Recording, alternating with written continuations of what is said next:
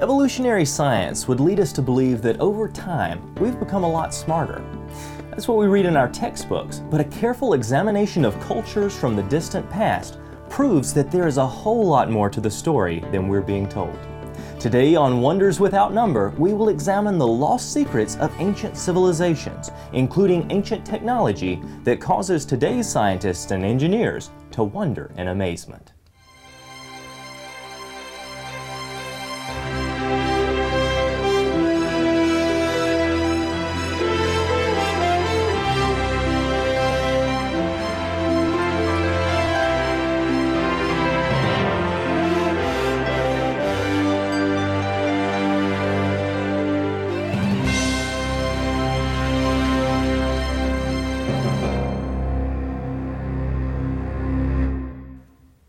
Welcome to Wonders Without Number. I'm David Rives, and today we want to inform and inspire you regarding the wonders we find all around us.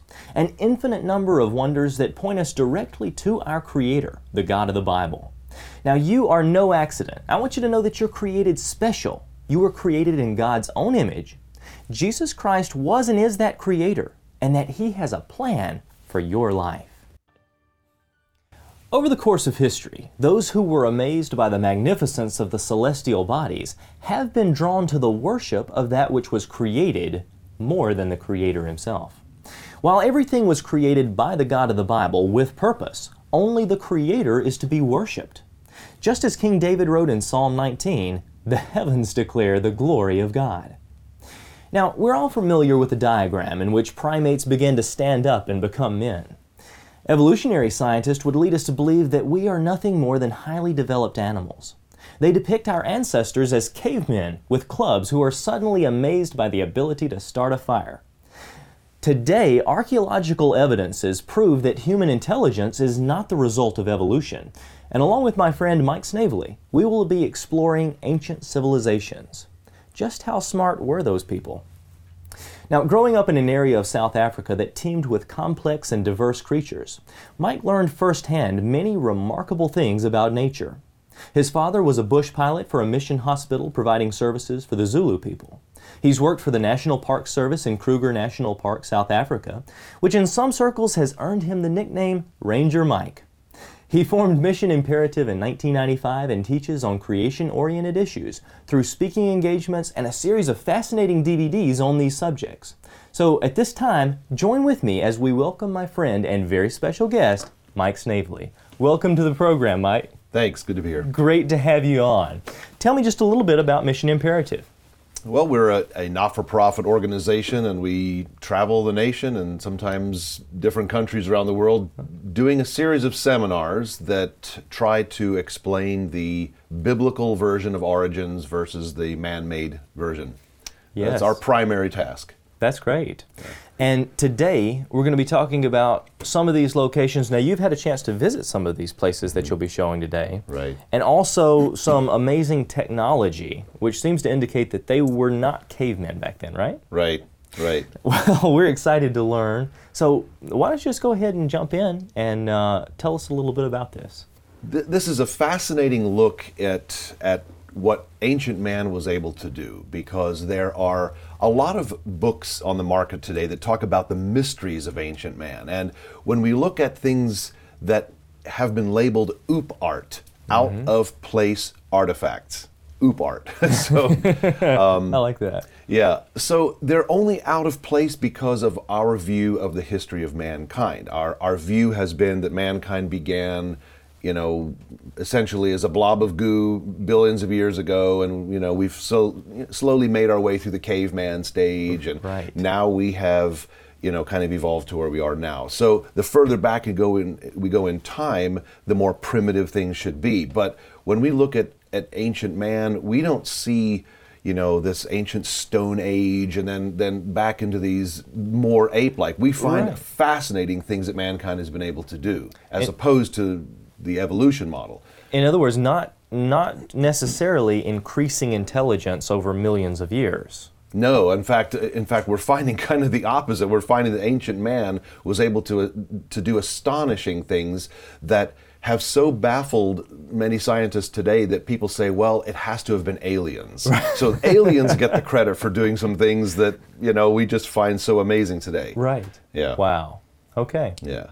So what we want to look at today is basically that contrast. Why are things so strange? And it's only strange because of our view of history that we're being taught in all around us, in our museums, in our public school system, and so forth. That that mankind was a brute at one time, and so forth.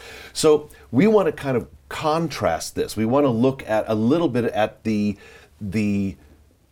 two perspectives, let's just say, of history. However you want to look at it. This is when time began. Okay, so we have the evolution model, or I should say rather, the evolution model says that everything began simply in the mud or in the slime, or as Darwin said, a warm little pond, whatever. Okay, it began very simple. So we very simple, very primitive. And with the passage of time, mankind has had this upward mobility. In other words, this has been, the evolution model says that mankind has gotten better and better. What we mean by that is more and more complex with the passage of time. That's this model. The creation model says the exact opposite. The creation model says, no, we began perfect. When God made everything, he said it's good. That's right. Which means that was awesome at the beginning. That's true word, true use of the word. When God says something's good, that means it's really, really good. It was really good. Everything was absolutely perfect. But with the passage of time, mankind began a decline. Okay. And so because of sin, because of the curse of the earth, that nature is groaning and so forth, according to Romans, we have this downward spiral. Mankind, at the peak of every one of the great civilizations of the past, has been able to accomplish astounding things that baffle us today. But on the decline of every one of those civilizations, they've always exhibited the same negative traits: declining moral standards, despotism, human sacrifice, and violence, and so forth. All the great civilizations. In other words, there are patterns that repeat on the downward trend. Yes. That we've seen throughout the great civilizations. Right, and that we can compare that to our own, which we'll do it toward the end. Okay. So what we want to do is look at the amazing words of the wisest man who ever lived. King Solomon said, "The thing that hath been, it is that which shall be, and that which is done is that which shall be done." There's nothing new under the sun. In other words, the cycles of history are just going to repeat themselves. We keep thinking we're doing new things, but we might find new ways of doing things, but we just keep doing the same things. Is there anything where of it may be said, see, this is new?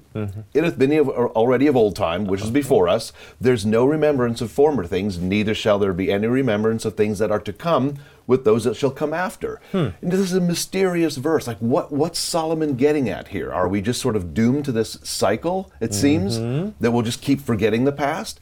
Well, let's just have a little bit of a look, to start with, at that peak that we talked about of a civilization, at some of the amazing things that ancient man has been able to do. And we'll just take a look at a few. There's so many more that you could look at. Oh, I'm sure. Oop art is everywhere.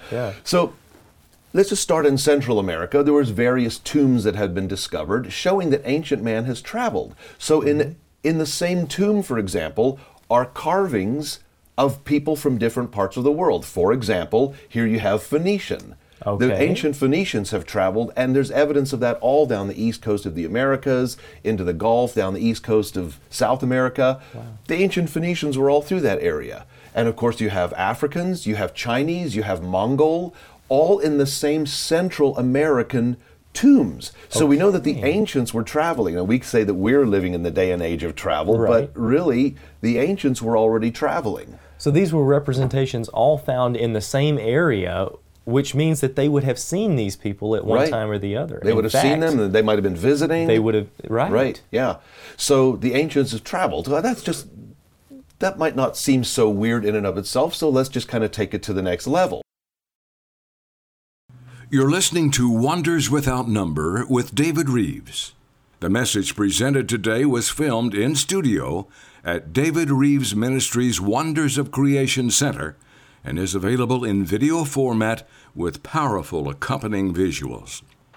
Subscribe to our Genesis Plus package online to get instant access to the video format of this message and hundreds of others right on your computer or mobile device. God does great things past finding out and wonders without number. Our belief in the creator and designer of the universe isn't illogical by any means. We as Christians realize that we have faith in Christ and what the Bible teaches us. But here's the thing. It's not a blind faith. The evidence is all around us. All you have to do is open your eyes, and the glory of God is revealed. That's what the book of Romans tells us. The things that were created are revealing God's power in such a profound way that if we deny it, we're without excuse. The true intellectual acknowledges that there is someone so much greater in control, and without him, we are nothing. Jesus cares about you. He wants you to be a part of his family, and if you've never received him, the decisions you make today will have an eternal impact. We have a loving Creator who is able. It is only by your prayers and support that people around the world are finding hope as they grow in knowledge of their loving Creator and Savior, Jesus Christ. If you are encouraged by this message and would like to be a part of sharing this information with millions across the globe, we would love to hear from you. Give us a call at 931-212-7990 or write us at David Rives Ministries, Post Office Box 2824, Lewisburg, Tennessee 37091. Visit our website, davidrives.com, today. That's davidrives.com. And now, back to Wonders Without Number with David Rives. In the Yucatan Peninsula, there are structures, and not just there, all throughout this region, but especially in this region. There are structures that we would call pyramids, Right. and of course you can see they have their own local flavor architecturally. Yeah. That don't quite look like the pyramids of Egypt, but strangely... ziggurat-like, I guess. Right. Strangely, though, many of them have the same or very similar base dimensions as the pyramids in Egypt, which have brought up interesting questions. Was one the copy of another? Could it have had a common designer? They estimate now, the closest estimate they can figure out is there might be as many as 100,000 pyramids in this area, all through this area. Wow. Which most of them are just still buried, you can't get to them and so forth. So there are evidences of great things that people have done, I mean, building-wise, that just are now, the ability to do these things has just kind of gone. We don't know how they did all this. And the ancients were obviously traveling, seeing maybe things from other civilizations and copying them. And could it be possible that some of these people visited Egypt, saw their design, or vice versa? It is possible, and Right. that's part of the mystery we don't know. But ancient man was able to accomplish these things, and many others as well. And so you move a little south into Maya territory, more into Maya territory. And here's a famous, interesting little building that when it was first discovered in modern times, they asked the locals, what is this? What is this building? And the folks said, well, we don't know. All we know is the stories passed down from our ancestors. Oh, well, what are those stories? Yeah. Well, apparently our forefathers used to be able to go up into this thing and communicate great distances. Okay. Oh, they could? How? We don't know. And that's a mystery. Right. Could they, though, have had a means to communicate that is now forgotten, that is now lost to us, like Solomon said? Yes. Did they have a simple way of communicating? Radio, maybe, but that's just been forgotten. Nobody knows. And so it still kind of remains a little bit of a mystery. But I had some friends who visited that very building, and their guide took them around the corner and showed them this big amphitheater. Okay. In the amphitheater, the guy said, stand right here where the priest of the sun used to stand, back when this was a thriving civilization. Yeah. He said, if you look to your left and to your right, you see these stones that are kind of broken down now. But he says at the time that this was a thriving civilization, those stones were highly polished and angled exactly so that when the priest stood in this exact spot, all he had to do was speak in his normal voice, and just the angle of the stones would amplify his voice so everybody in the amphitheater could hear it.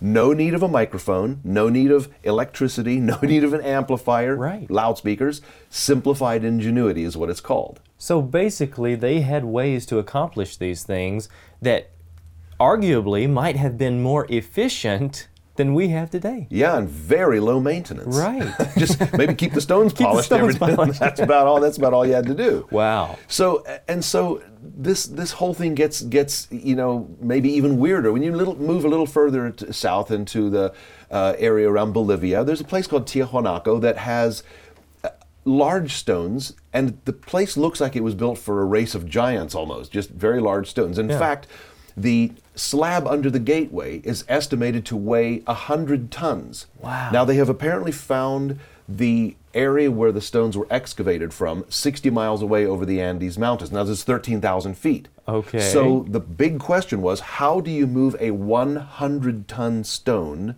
60 miles? How do you do that? So they asked some of the locals, well, how did your ancestors do this? And they said, well, we don't know. We just know the stories. Again, similar idea. Yeah.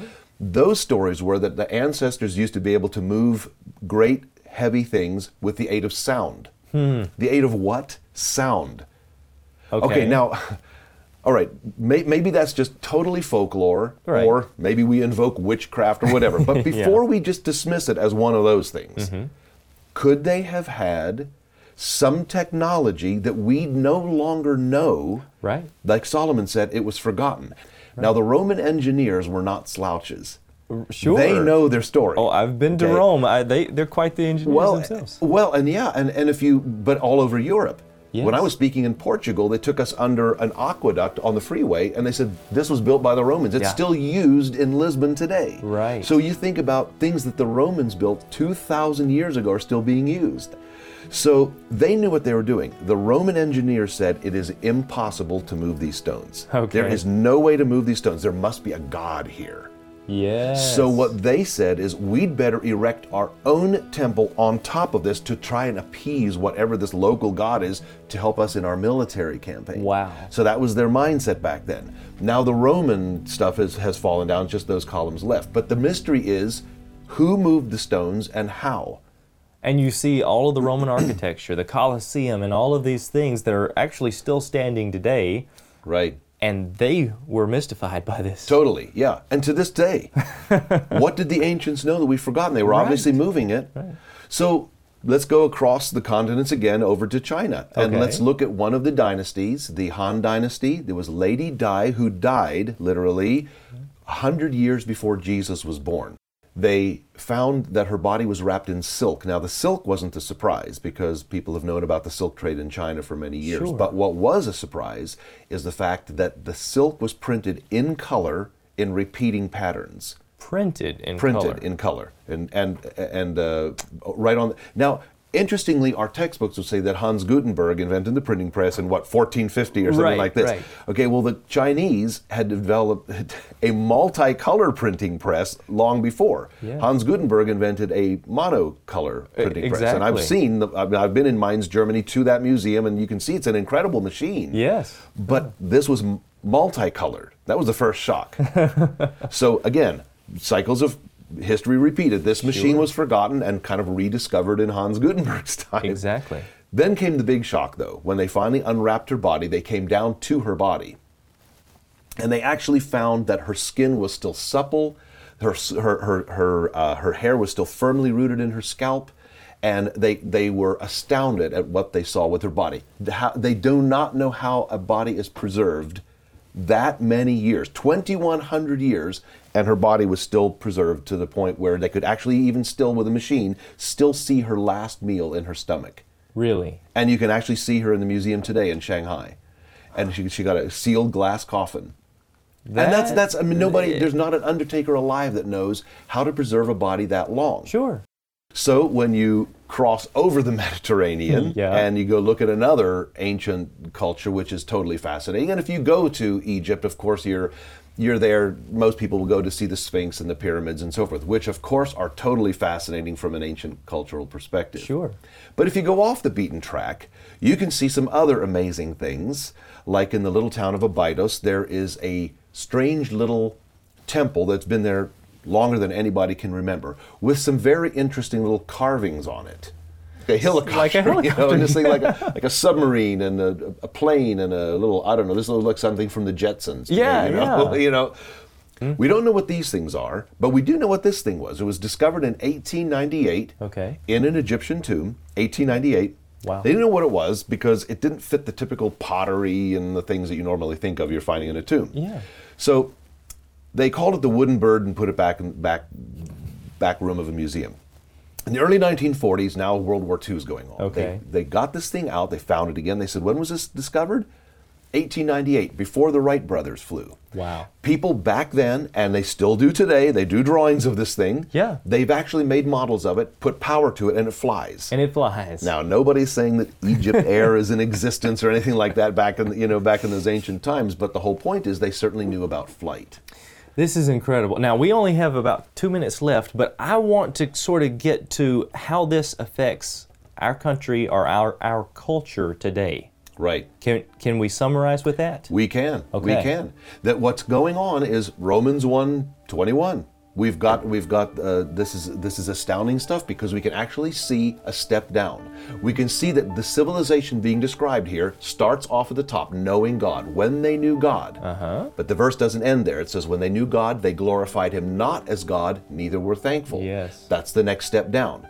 The next step down is refusing to worship and be thankful. It seems like a simple step, but it is a step down. Sure. But then the verses continue. But they became vain in their imaginations, and their foolish heart was darkened. Professing themselves to be wise, they became fools.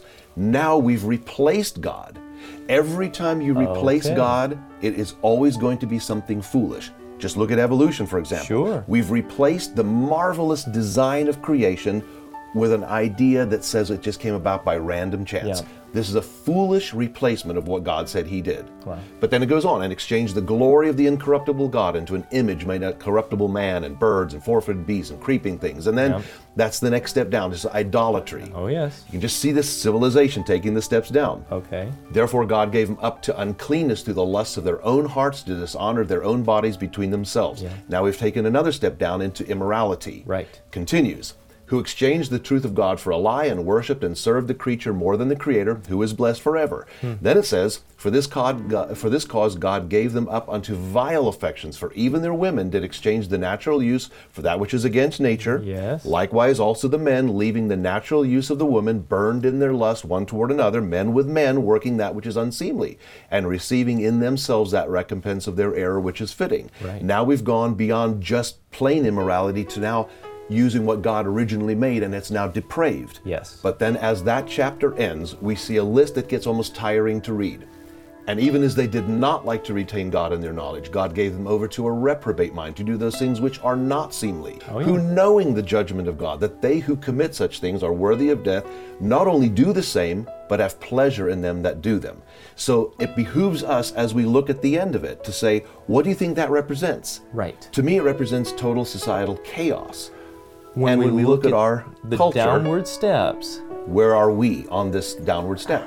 and we won't give an answer to that, but you look at this and tell us where you think we are, because we've come a long ways, and it's not an upwards evolution of intelligence. That's right. It's a downward spiral. That's exactly what it is. Thank you again for being here today. You're very welcome. And we were only able to touch on just a few of the issues today.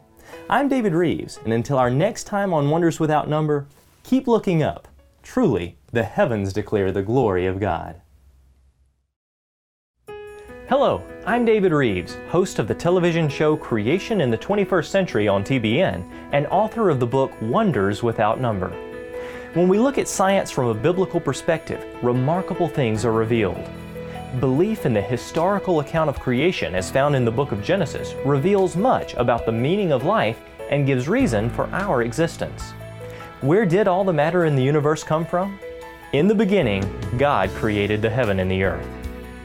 Visit our website and sign up for our email updates to receive links to free videos dealing with science, astronomy, creation, and the Bible.